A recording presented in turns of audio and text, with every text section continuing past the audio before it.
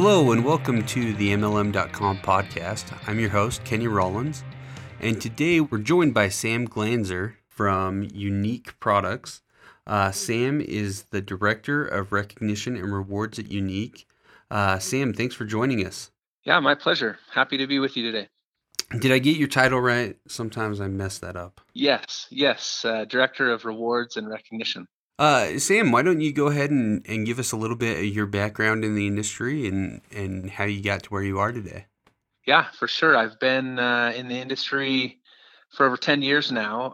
I actually started out at Zango as an events coordinator, so kind of diving right in with rewarding distributors for their accomplishments, taking them around the world. I moved around a little bit in Zango. I was a promotions manager after some time in events, and from there, I got to work with the recognition team as well, so promotions and recognition. And from there, I continued developing programs and incentives and ways for us to really celebrate the successes of our distributors. I was with Zango for 10 and a half years, and just recently I've started working at Younique in a very similar role, coming up with ways to really celebrate and reward their presenters at Younique for all the amazing things that they do and how they're driving their businesses and really the industry. So that's kind of where I've been, and it's been an exciting ride. Perfect. And that coincides with or not necessarily totally aligns, but I think you and I have some similar or complementary experience, because I've always worked on the commission side of things, and working with companies and developing their commission plans, and a lot of that is about rewards and recognition. But one of the things that we've been preaching at Infotrex the last few years is that too often commissions and then rewards and incentives and contests aren't complementary, right? That you kind of get the commissions team that does their thing, and the marketing team or the rewards team that does their thing. And I guess I'd be curious on your thoughts of how rewards and incentives and trips and promotions play into how they should coexist with a comp plan, because like you said, this is about rewarding people's successes and helping them to be motivated and passionate about the products and the opportunity. So how do you see those two worlds coexisting? Yeah, absolutely. Compensation plans are a key part of the industry, and they're clearly designed to reward people as they hit certain benchmarks along the way. And many compensation plans reward people very generously. And a sound recognition plan as they go through those ranks and accomplishments is key. The way I see promotions and incentives coexisting with the compensation plan is kind of like an additional boost or an additional bonus. Sometimes there's quite a bit of jump from one rank or status to the next, and a promotion is something that keeps people engaged in the short term. It gives people milestones along the way so that they can continue to have successes as they're advancing through the compensation plan, which sometimes takes a little longer. And in addition to that, it keeps things excited. It keeps distributors and presenters. It gives them information, something to talk about currently right now, that drives the excitement and oftentimes the momentum in their team. Hey, our company's doing this, and hey, if you do this, our company's doing this right now. We're always changing, always trying to be innovative, and it ought to complement the compensation plan, kind of hand in hand, getting people to the end goal, which in most plans is at the very top level of the plan. So that's kind of how I see them coinciding and really working together. Yeah, and I like that take on it a lot, because Uh, in my mind, like you say, they need to be complementary, but they do have two distinct roles, right? And one of the nice things about incentives and contest rewards, in my mind, is the fact that they're not permanent in nature, right? So people look at a comp plan, and especially where they're building potentially, long term wealth in that, they don't want that changing, right? And it's built with the expectation that, hey, if I build it, I'm building an organization that can be sustainable. Whereas a contest or a short term promotion or incentive is a much different thing, right? Right from the get go, everybody knows this is short term, and a lot of what is driven there is based on very specific deadlines, and it can be very exciting, and it can engage. First of all, it can help to build towards the comp plan, like you say, especially if it's well thought out. It can be stepping stones to the different milestones that you have in the comp plan. But there are also some people who have no interest in the comp plan, right? They're there for the product. They're there for the environment, right? The community, and they're passionate about the company. But they can be engaged in a contest. They can be a part of it. It can be something that they can get excited and talk about. Um, so, so I like I said, I like what you said, and I'd be curious what your take is on what makes a really good incentive or promotion. Yeah, that's a great question, and that's always the that's that's what everybody is striving for. What type of promotion or contest is going to really strike it hot with the audience that you're going after, and will really move the needle. And in my experience, the promotions and incentives that I've seen that have been successful have a couple key elements that are involved. One of the key elements is a behavior. You need to identify a behavior that you want to affect or motivate or give an incentive to, whether it's recruiting or sponsoring, whether it's sales, whether it's advancements through a plan. I think oftentimes we make the mistake and we say, hey, we have extra inventory of this product, or hey, we want to give away a bag, or we want to give away this swag item. Let's come up with something for people to do to earn this. I think if we can identify the behavior first, and then put a reward on that behavior or towards an incentive for people to do that behavior, starting at point A and going to point B as opposed to the other way around. That's the first step. And then once you know the behavior that you want, if you can identify a reward that justifies or that is comparable to the work that needs to be done to earn the reward, right? So that the work justifies the reward.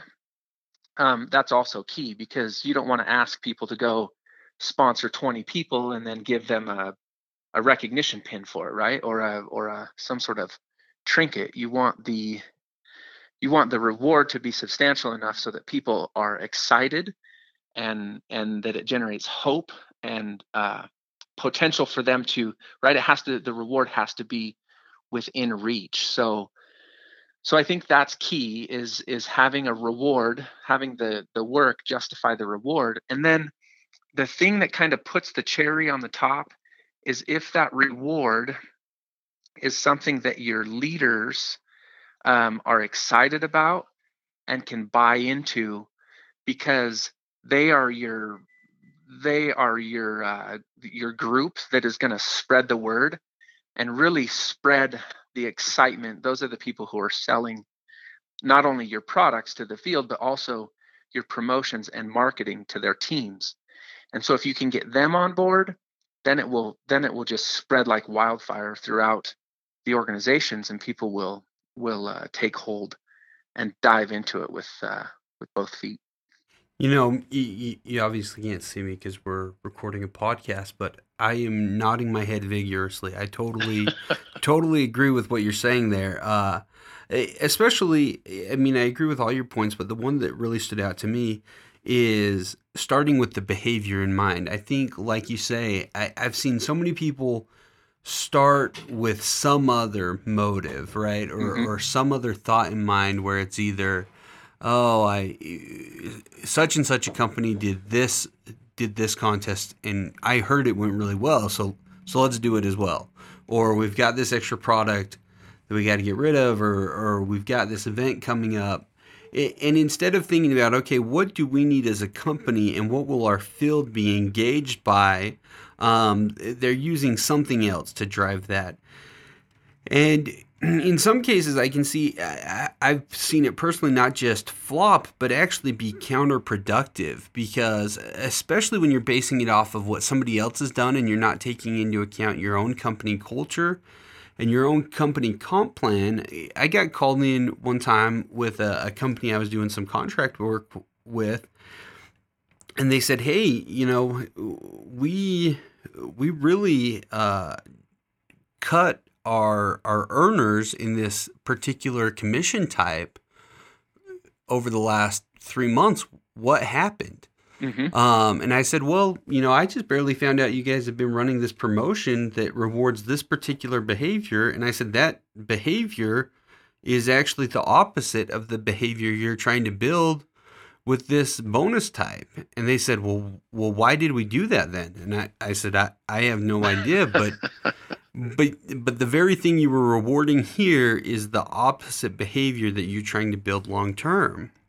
And the reality is they had heard about a promotion from somebody else and run almost an identical promotion and not taken into account in their case their particular comp plan, but it can be anything. It can be culture. It can be a lot of things that you have to take into account. And so I liked your point about, hey, start with a behavior and then build from there. And your point is excellent in that you need to think about how much work is somebody putting in to get this reward, and is the reward too much or too little based on the work that we're asking. Yep. And I think that kind of goes hand in hand with the next thing I'd like to talk about, but I would like to get your specific thoughts on this. What are some pitfalls? I mean, aside from not thinking with the behavior in mind, what are some other pitfalls that people run into or that you see happen? Sure. Sure. I think one pitfall that we run into is we we create programs that we know will, if people do it, it will generate this type of revenue, or we can anticipate this level of sales. And so we feel like if we scale up um, with the work and the rewards, then the revenue generated will also scale up with it. But sometimes when we push things too far or too high, um, the the work that is required to do feels out of reach, right? Beyond beyond being able to be accomplishable to the masses. So one year we had an experience with this where we had this week long, all expenses paid trip in an exotic part of the world, and it was an amazing trip and an amazing reward. And so we set these requirements that would justify that reward at a certain level. And the response that we got from the field was not as energetic as we thought it was. And when we dug into it, we realized that what people were looking at, kind of calculating in their minds, okay, if I were to do that work to earn this reward, it's going to take me away. One, it's going to take me away from my core business and maintaining and growing what I would have, because it's going to divert my energies over here. And it's so much work to get that reward. It's in the time frame, would I really be able to reach it? And so in their minds, they're asking the question, is it worth it for me to divert my energies here, or should I keep my energies where I'm at? and we just had a poor response for it. And so those are some of the pitfalls. One of the pitfalls, I think, as we think we can scale it up, but then it puts it beyond reach of the masses, and so then we start not getting the response that we're initially looking for. Yeah, yeah, no, I can totally see that. Where it just gets to the point where it feels out of reach.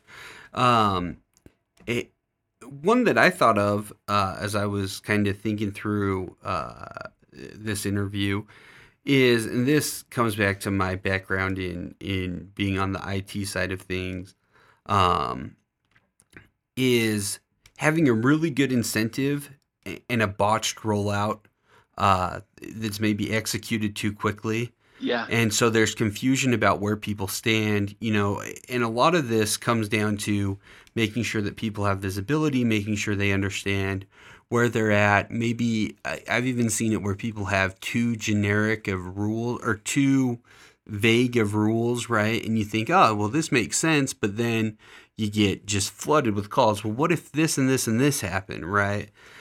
And so a good incentive, in my opinion, needs to seem very simple, but the way that it seems very simple is doing the proper legwork on the back end to think through the what ifs and to also put together the material needed to support the incentive.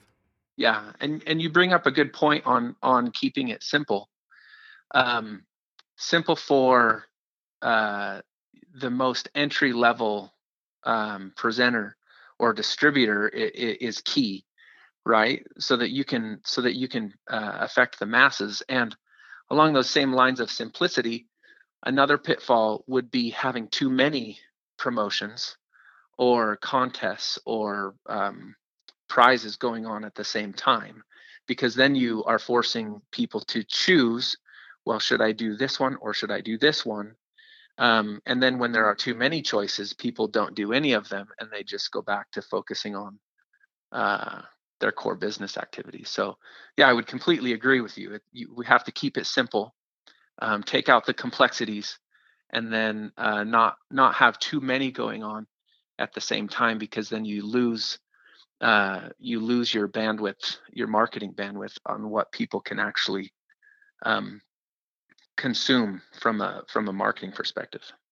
Yeah, that reminds me when I was growing up, my dad used to always say, when people get confused, they stop, right? They don't, and we think that they might keep trying to work on a little bit and a little bit, but the reality is they just stop, right? So confusion, whether it's confusion because a particular incentive was poorly rolled out, or confusion because they've got so many options, they just stop. And it reminds me of going to dinner with a large group when there's a ton of options. You're much better off having one or two options, and then you can get to a consensus. When there's a bunch of options, people spend a little time thinking about this or thinking about that, and it doesn't become productive. So I think that is very good advice. Have good incentives, but have few enough of them that they're actually meaningful and exciting, and people can be working towards them. Yeah, Well, Sam, I really am very appreciative of your time and your expertise. This is something that I really think the industry is using more and more. I've been around the industry most of my life, and one of the things that has stood out to me is that people are doing a better job of complementing what they're doing from a marketing standpoint and from a commission standpoint with meaningful contests and incentives, and the industry needs more people like you who are thinking through these things, and so we appreciate your wisdom and hope that you'll join us again. yeah, my pleasure. Thanks for having me on. And in the industry, at the end of the day, it's all about providing tools and resources for people to be able to be successful and grow their businesses. And like you said, one more tool to help people along the way to be successful and to drive towards accomplishing and living their dreams. That's what we're laying the foundation for. So thanks for having me on, and I appreciate you diving into the content like this. That's it for today's episode of the MLM.com podcast. Once again, I'm your host, Kenny Rollins, and I want to give a special thanks to Sam Glanzer for his time and expertise on this important subject. We also want to thank Janet Bangeter and Adam Holdaway for production support. We hope you'll join us next time.